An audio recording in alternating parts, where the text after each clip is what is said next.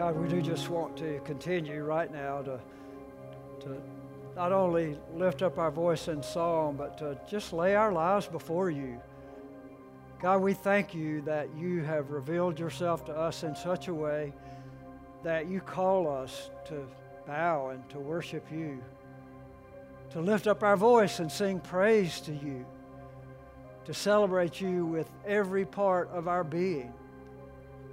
And God, we thank you for opportunities to have an expression of how our heart truly feels about you, how we truly love you. God, thank you for loving us before we first loved you. And I pray that as we celebrate your love for us today, as we celebrate your patience with us, your long-suffering, as we celebrate your greatness, God, I pray that you will call us close to your heart as we listen to your voice speak to us through your word now. God, open up the mind of our heart, the eyes of our heart, and let us truly see you and come into fellowship with you in a very special way now as we worship you through your word in Jesus' name. Amen. I invite you to open your Bible with me now and turn to Psalm 98. We've heard it read, and we want to continue to not only listen to what God's Word says to us, but we want to find ways to apply it to our life today. I recently pulled out my Financial Peace University Legacy box and discovered that my U.S. passport had expired in 2020. Well, I filled out the renewal form and went to the post office and sat down to have that official passport picture made. You know, a passport doesn't make you a citizen of a country. It simply identifies that you are a citizen of a particular country. Also, a passport is a document that tracks where you travel. If you go anywhere around the world, there are stamps in these passports that tell the country that you're entering where you've been in the past and what you've been doing in the past. I want us to keep two facts about passports in mind as we look at Psalm 98 today in the context of our worship, because two things occurred to me as I worked through the passport renewal process recently. First of all, God is eternal. He always has been, never created. He always has been. He is now, and He always will be. His character never expires. His nature never expires.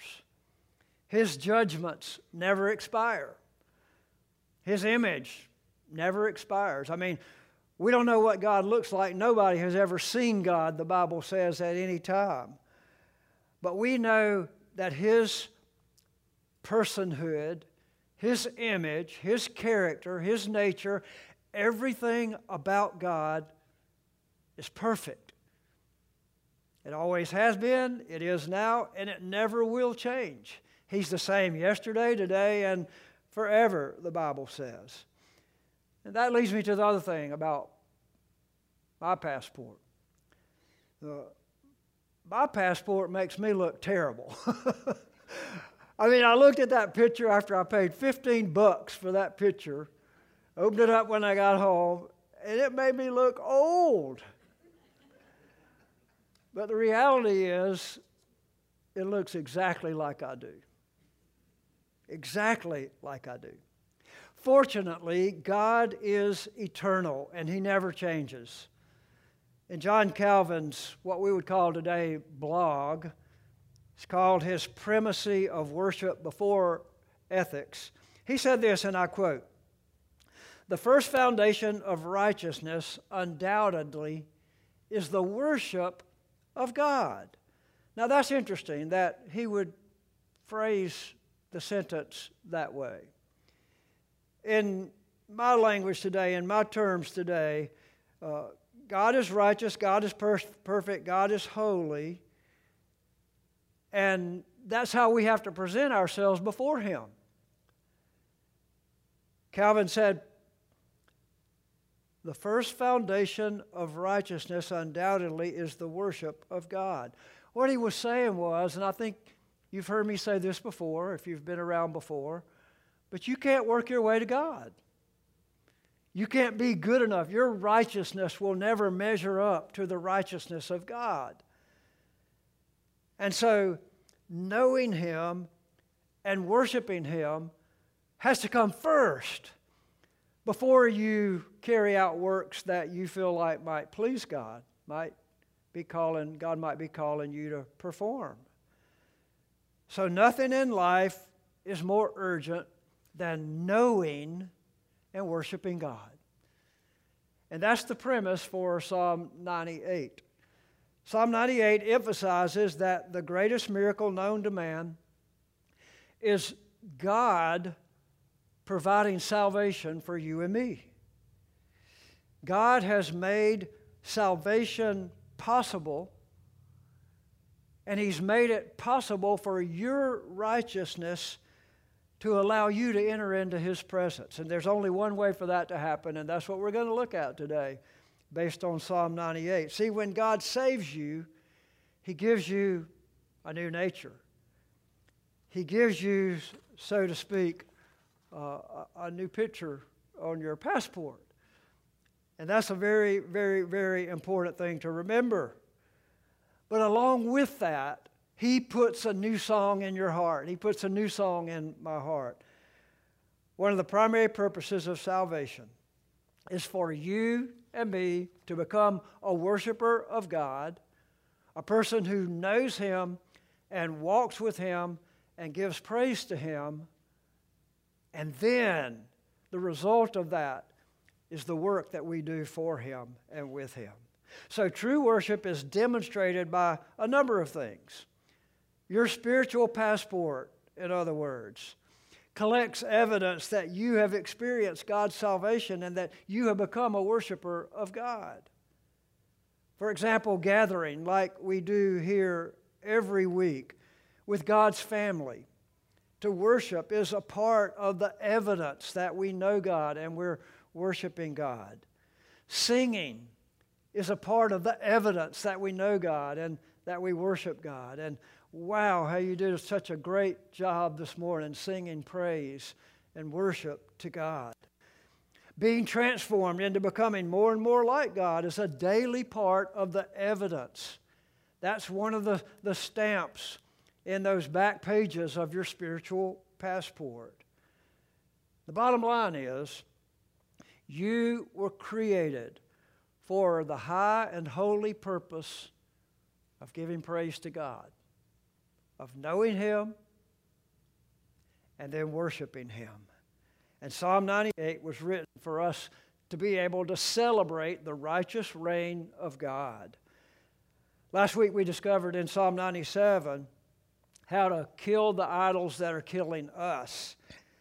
Idols are what keep us from exclusively putting God on the top shelf of our life, in the top place of priority in our life. And Psalm 98 picks up right there with how to put Him above everything else and why we must give highest praise to God. So as we work through Psalm 98, it's divided into 3 stanzas with 3 verses in each stanza. And we will look at these 2 primary questions as we move through each verse, each stanza. How is God to be praised? And why is God to be praised? So let's look together at these 3 stanzas and answer these 2 questions in each one of those sections, those stanzas. First of all, we give highest praise to God, our Savior. Highest praise to God, the Savior. In verse 1, we're told how to praise God. Verse 1 says, "Oh, sing to the Lord a new song." Now again, we looked at this exclusively in Psalm 96, and if you haven't heard that message, I would encourage you to go on our church app or our website and pull up that sermon and listen to it, because we go into great detail there talking about what a new song is.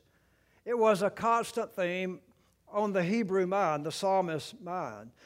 The word new very simply means fresh, means renewed. And the Hebrew mind had a very special way of remembering this, understanding how God gives new mercies every day. For example, in Exodus chapter 16, after Moses had led the children of Israel out of slavery in Egypt, they were on their way. They had miraculously crossed the Red Sea, walked across the sea on dry ground that God provided. And they were on their journey to the Promised Land. And would you believe the people of God started grumbling? They started mumbling to Moses and the leadership about being led out into the desert to die, to starve to death.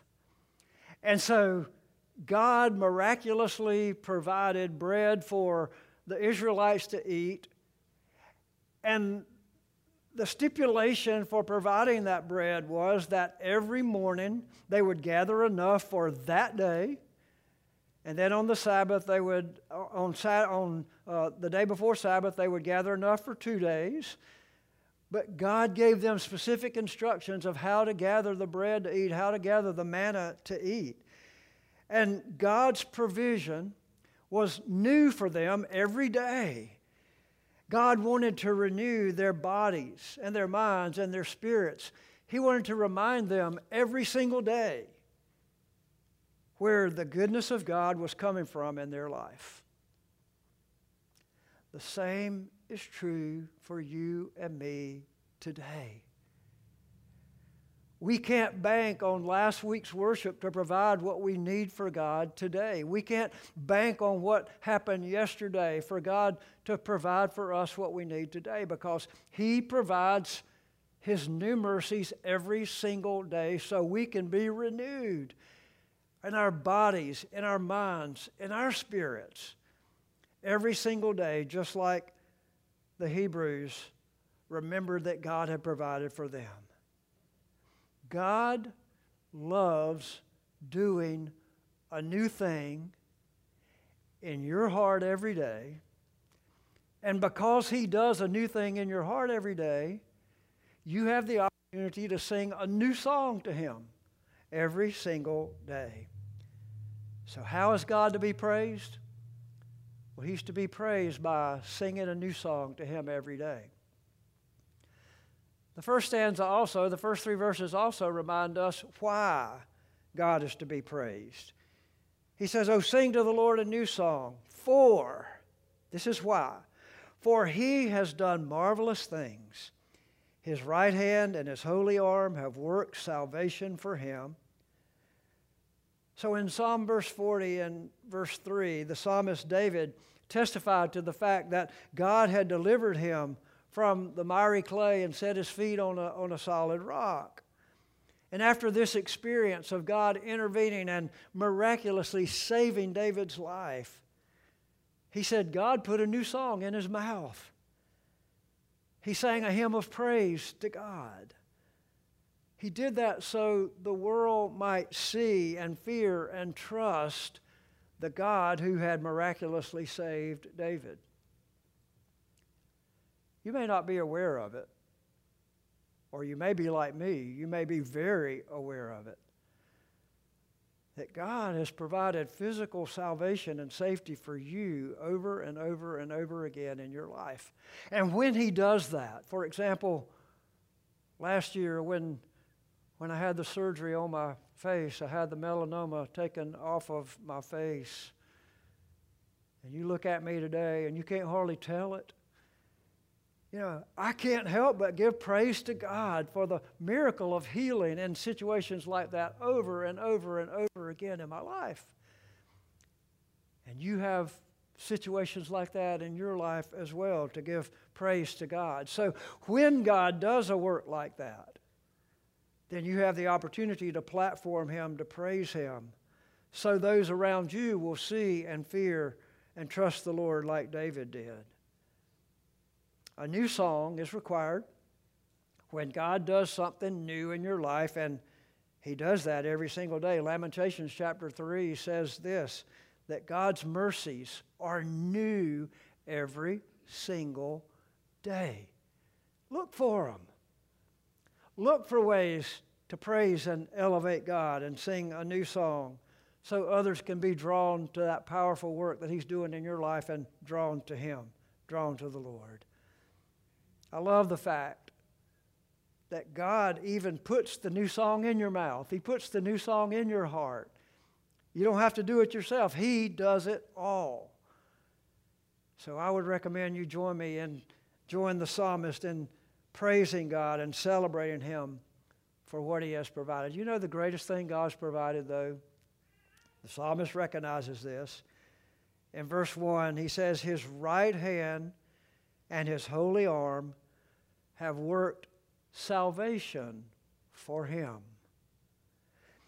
God is to be praised highest because of the salvation that He's provided.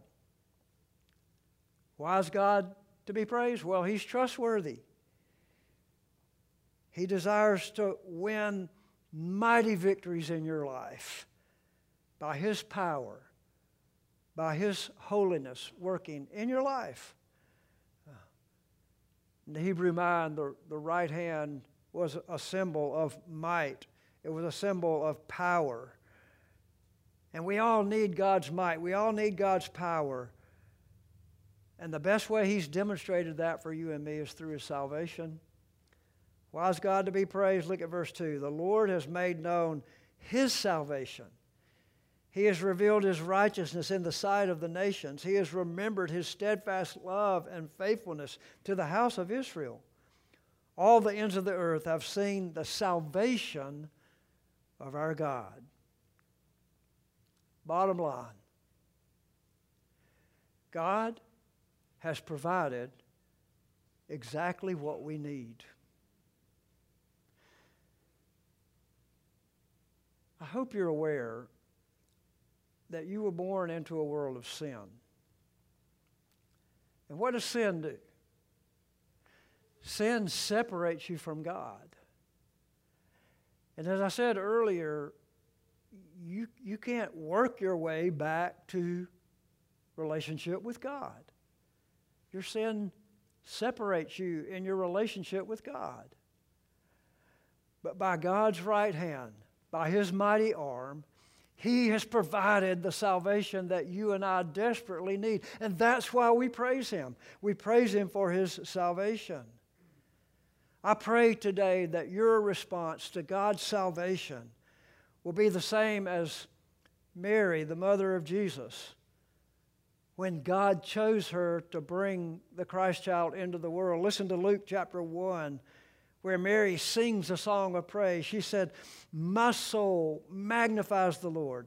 My spirit rejoices in God, my Savior.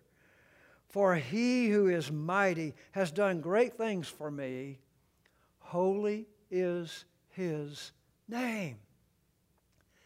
Mary realized that God was working a miracle in her life.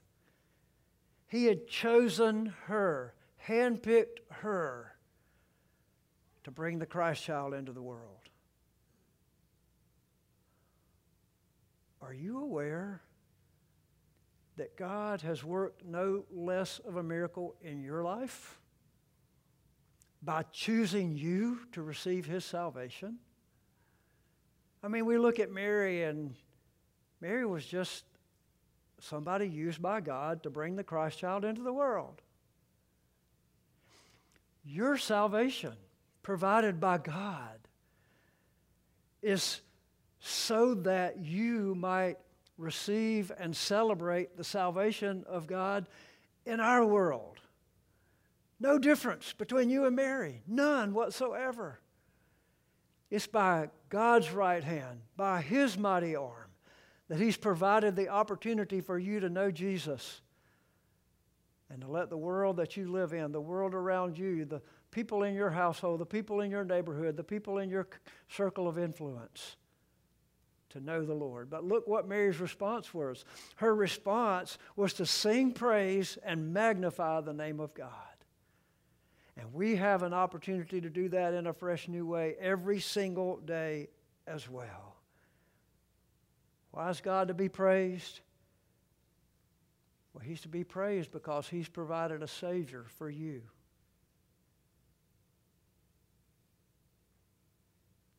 How are we doing? With joining Mary and singing that new song to the Lord every day. Have you repented of your sinful heart and received Jesus as your Savior? Right now, in this moment, God is offering you His great salvation if you've never responded to the gift that He's offering you. If you've never done that, why don't you do it right now? Just very sincerely say, God, I don't understand everything that your salvation includes, but I know I'm a sinner. And I admit that I'm a sinner. And I want to repent. And that means I'm headed in this direction, being God of my own life.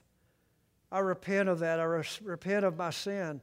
And I turn away from my sin and I turn to you, God. And I want to make all of life about you. I want to rejoice in the fact that you are now my Savior. You are now my Lord. So you begin to give highest praise to God when you trust Him as your Savior. That's first step in giving highest praise to God. Make sure you've done that today. Secondly, we give highest praise to God, the sovereign. God the sovereign. We see that in verses 4 through 6. He says, make a joyful noise to the Lord, all the earth. Break forth into joyous song and sing praises. Sing praises to the Lord with the lyre and the sound of melody, with trumpets and the sound of the horn. Make a joyful noise before the King, the Lord. So how is God to be praised? Well, the psalmist urges us to join all the earth in making a joyful noise to the Lord. So with our mouth, vocally, we sing joyous songs. We sing sounds of melody to the Lord. Now, I said this a couple of weeks ago in Psalm 96, but you and I don't have to be able to carry a tune in order to make a joyful noise to the Lord. It doesn't say sing a beautiful song to the Lord. It says make a joyful noise to the Lord. We can all do that. I might not be able to carry a tune in a 10-gallon bucket, but I can make a joyful noise to the Lord. I can beat on that bucket, and I can make that noise as an expression of worship to the Lord.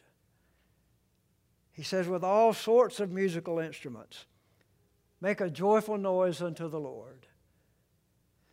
Now, the original audience of this psalm regularly experienced praise and worship in the temple and also at 7 or 8 great feasts, festivals that they had, acknowledging God as their King and their Lord. They knew exactly what the psalmist was talking about here.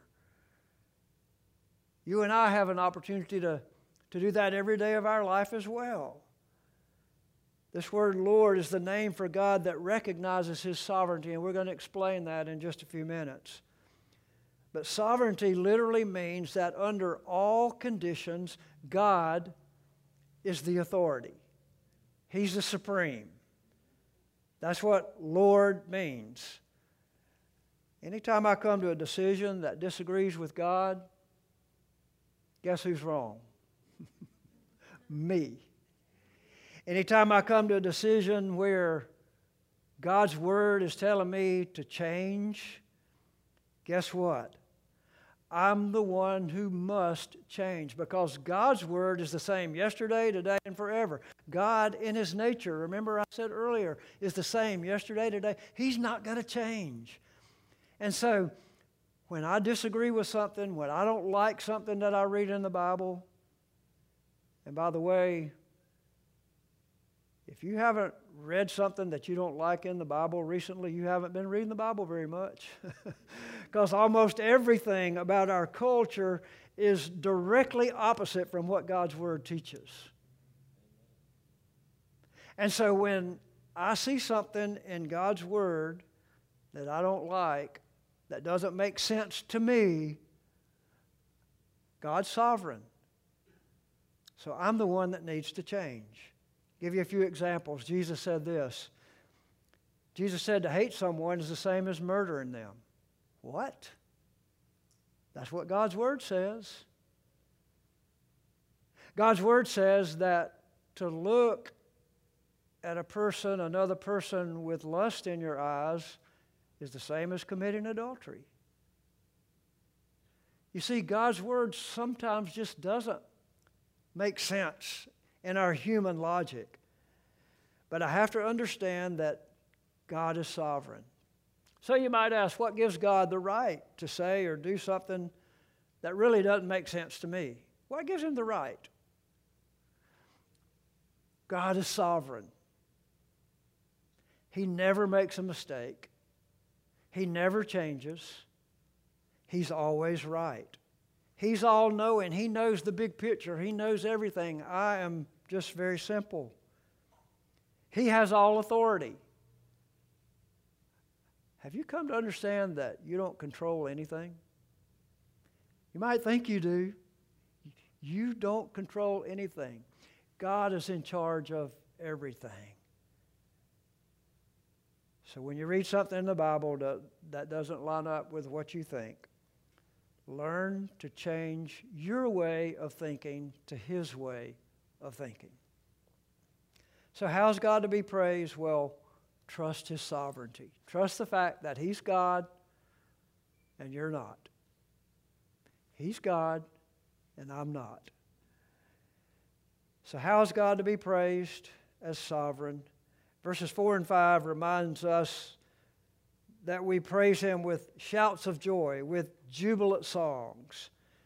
Verses 5 and 6 remind us to praise Him with every instrument that we can possibly play and think of.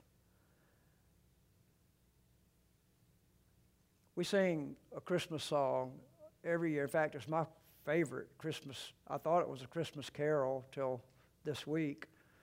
I learned that I've been wrong for all the years of my life. Joy to the world, the Lord has come. Guess what? That was not written as a Christmas carol. That song was written by Isaac Watts over 300 years ago, in fact, 302 years ago, as his paraphrase of Psalm 98.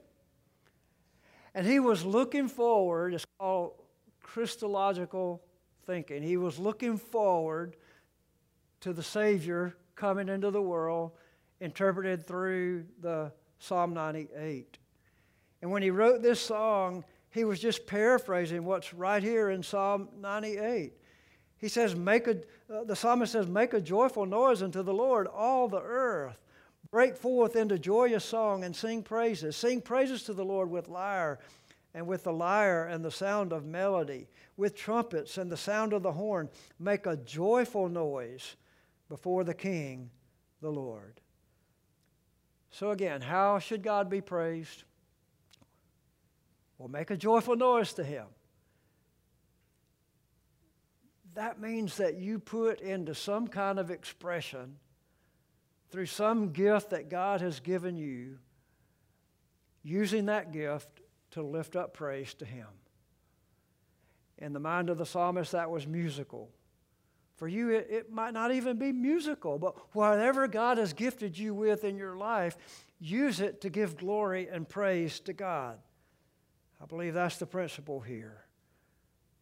Why is God to be praised? Well, the psalmist celebrates God as sovereign. Sovereign over all the earth and all the habitable world. He invites us to join with all creation and celebrate God's sovereignty. He invites us to, yes, sing a new song to the Lord, to use loud, clamoring musical instruments if that's our gift and ability, to give glory and praise to God. Let me say this. If you're here today and you can play a musical instrument, or you're gifted with vocal ability, let us know. I mean, we would love to add people to our worship team. Our worship team does a great job, does a phenomenal job leading us in worship, but there's always room for growth. There's always room for adding to the worship team. But guess what? That's not the end of it either. You may be gifted in working with children. And your gift of giving praise and glory to God might be in teaching in some of our children's programs on Sunday or through the week. Your gift might be in having the ability and the means to give money over and above your tithe to the Lord. I mean, whatever gift God has given you to be able to enjoy life, use that gift as a gift of celebration, as a song to the Lord, as a beating of musical instruments, playing musical instruments to the Lord. Use whatever you have to praise and lift up the name of the Lord. Why is God to be praised? Because He's sovereign. And He's chosen you to be part of His family. He's chosen you to be in relationship with Him. So give praise to Him for His sovereignty. The word sovereign is an interesting word. In the text here, throughout this entire 9 verses, the word that describes the name of God is Lord, L-O-R-D, with capital L, capital O, capital R, capital D. Some of you may know that there are 2 primary words used in the Psalms for the name of God. One is Elohim, and when you see that word, like in Psalm 95, verse 7, you see both of these words used in the same verse. The word Elohim is always just translated God. The word that we don't know how it was pronounced, really, because nobody ever said it. It was too holy to pronounce the name of God, was L-O-R-D. And so we pronounce that either Yahweh or Jehovah or something like that. We fill in the vowels and the pronunciation because it was such a holy term for God. God was respected in such a sovereign way that the Hebrews wouldn't even say his name. So you and I today have an opportunity, look at verse 4, to make a joyful noise to the Lord. The emphasis is on the Lord. In verse 5, sing praises to the Lord. In verse 6, make a joyful noise before the King, the Lord. God's sovereign name represents His sovereign reign. And I believe, to the bottom of my soul, that only God's sovereign reign will bring joy to the world. And one day that's going to happen. Only God's sovereign reign will bring joy to your life. Most people look for joy in life in 3 ways. Through their possessions, building up stuff here on this earth, through their prestige, their power, their influence, bringing attention to themselves, or through pleasure. That's the way most people look for joy in this world today. None of those are created to bring you ultimate joy. In fact, as we talked about last week, those are idols that are destroying your joy. Now, these are not bad in themselves, but they were not created to be the highest priority in your life. Only God can be the highest priority in your life if you're really going to live a life of joy. And that's what Isaac Watts, I think, was trying to point toward when he wrote, "Joy to the world, the Lord is come."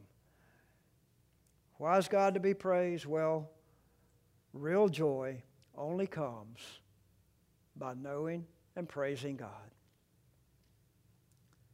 Have you found that joy in your life today? Do you wake up every morning with a fresh new spirit in your life, asking God, how can I find my greatest source of joy in you today?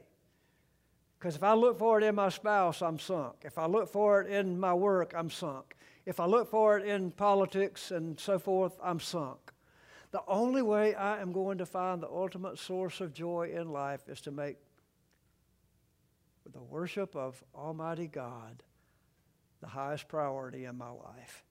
And that leads us to our last point today. We give highest praise to God, the judge. We give highest praise to God, the judge. Look at this last stanza, verse 7 through 9. Let the sea roar and all that fills it. Let the world and all those who dwell in it. Let the rivers clap their hands. Let the hills sing for joy together before the Lord. For he comes to judge the earth. He will judge the world with righteousness and the peoples with equity. Now this might seem strange. On the front end of this psalm, we looked at God as the long-suffering, loving one who deserves to have our praise because of what he's done for us as our Savior. But the same God who is our Savior is also our judge. So how is God to be praised? Well, first of all, he's to be praised along with all creation. The Bible says that all creation is doing their part in praising God. I see this every time that I walk along the ocean and I see the waves come in. I see the tides roll in, the tides roll out. I see the power that's out there in the ocean. I see the hand of God displayed in that part of nature. Early in the morning, late in the evening, if you're out there, you'll hear nature making sounds of praise. Where do you think those sounds of praise came from? They came from God. Who do you think they belong to? They belong to God. Nature itself in Romans chapter 1 is giving praise and glory to God. And so how is God to be praised? Well, we're to sing for joy. We're to join in nature in giving praise to God. I see it every time I go to the mountains in the fall and watch the color of the leaves change. Watch the very fabric of trees change from being leaf-bearing to being bare. I mean, the seasons represent the fact that God is sovereign and he's to be praised. So why is God to be praised? Well, God alone is the perfect, righteous judge. And God judges fairly. The Bible says here in verse 9 that God judges equally. He judges with equity. There's nothing unfair about the judgment of God. At the end of all things,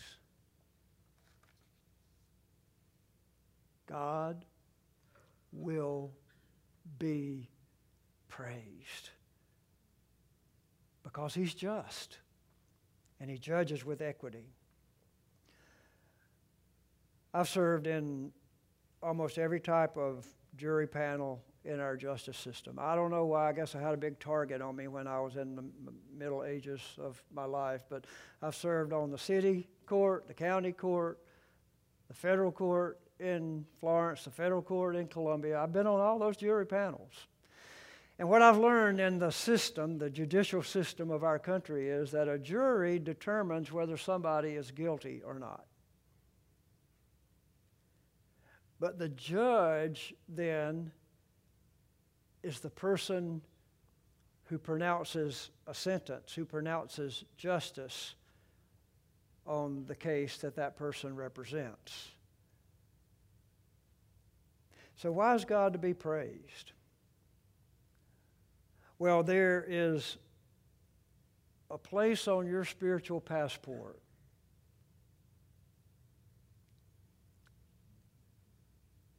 that has a picture. And that picture represents who you are. Verse 9 says, he comes to judge the earth, and he will judge the world with righteousness and the peoples with equity. The day is coming when God will look at your spiritual passport and He's going to make a judgment.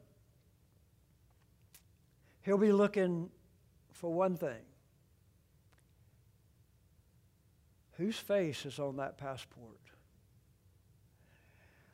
If you have your Bible, I want to invite you to open your Bible with me and turn to Romans chapter 3.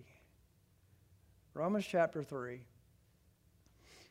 I want to begin reading with verse 21 through verse 26 because this is the clearest picture I know of what Psalm 98 is trying to say here.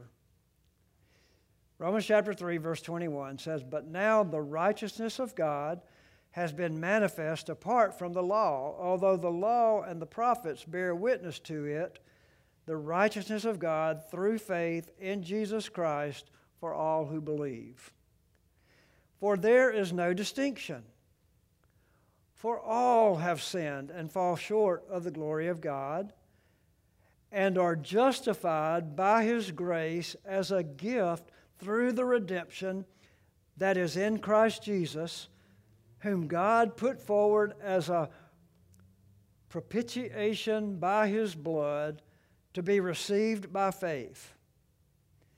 This was to show God's righteousness, because in His divine forbearance He had passed over former sins. He was to show His righteousness at the present time so that He might be just and the justifier of the one who has faith in Jesus. No sweeter words have ever been written.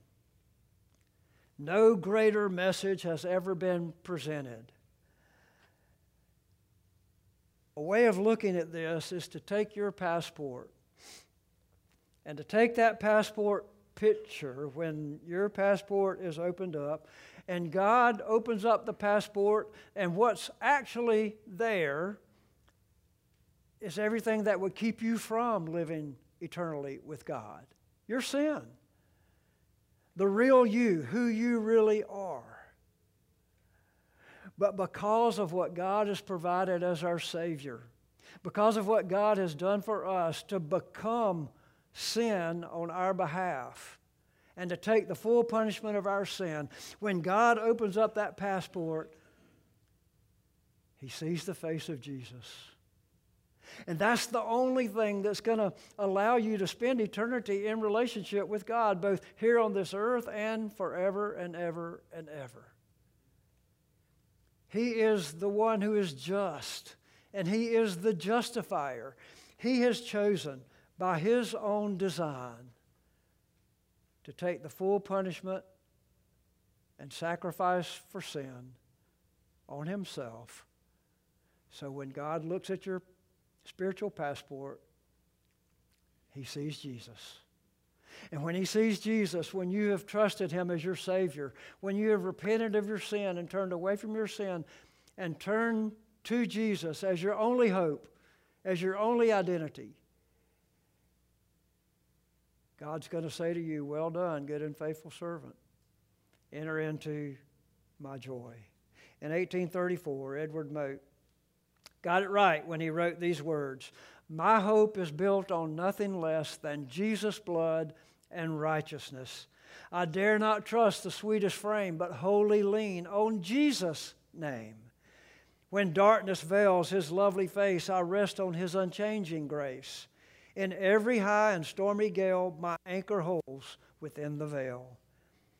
His path, His covenant, or His oath, His covenant, His blood supports me in the whelming flood.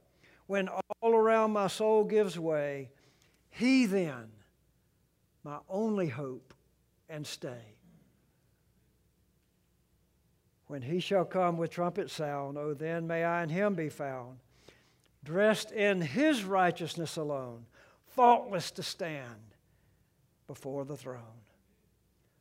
On Christ, the solid rock, I stand. All other ground is sinking sand.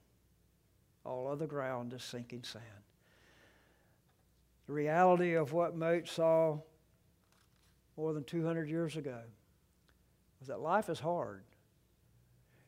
Life is filled with sin and struggle and temptation. And many times we're focused on things that are around us, our circumstances, rather than focusing on the Savior. But in it all, we have a solid rock to stand on, and that solid rock is Jesus. So if you're here today and you need that Savior, if you've never given your life to Jesus, if you've never responded to Him, listen to the words of Romans chapter 10, verses 9 and 10, where the Bible says, if you confess with your mouth that Jesus is Lord, and believe in your heart that God raised Him from the dead, you will be saved. For with the heart one believes and is justified, and with the mouth confession is made unto salvation. And then in verse 13, the sweetest words in Scripture, whoever believes in the name of the Lord will be saved. My hope's built on nothing less than the sacrificial blood of Jesus and His righteousness. So God is the ultimate justifier. God is the ultimate righteous judge. In your self-righteousness, you're doomed. But in His righteousness, you're saved forever. That means yesterday, today, and forever. Don't have time to go into this, but in that passage in Romans chapter 3, it says that when God looks at your passport, everything you thought was there, every dirty thing that you thought was stamped onto your passport, God's going to look at it and it's going to be gone. It's not going to be there. It's going to be covered in the blood of Jesus as though it never happened. If you can't get excited about that, I'm sorry for you. We have every reason in the world to celebrate God. In the righteousness of Jesus alone, you are saved. So a simple application for this Psalm 98. Psalm 98 points us totally to the fact that God is worthy of our worship. He's worthy of highest praise. So join me today in just giving praise to God. How? First of all, by giving your life to Him. Why? Because He loves you. He's provided salvation for you. And He's given you an opportunity like David to share that witness with the world. God, thank you today. The desire of our heart is to know you and to make you known and to praise you with all of our life. God, how I pray that as we take a few minutes and just reflect on the Holy Spirit speaking to our heart, that we will make sure that we've committed our life to you. Make sure that we've anchored our life in Jesus. Make sure that we have that spiritual passport, that when you look at our life, you're going to see Jesus, not because of anything we've done, but because we've simply accepted your gift of your great salvation. God, let that be the story of our life today, that we're willing to tell everybody. In Jesus' name.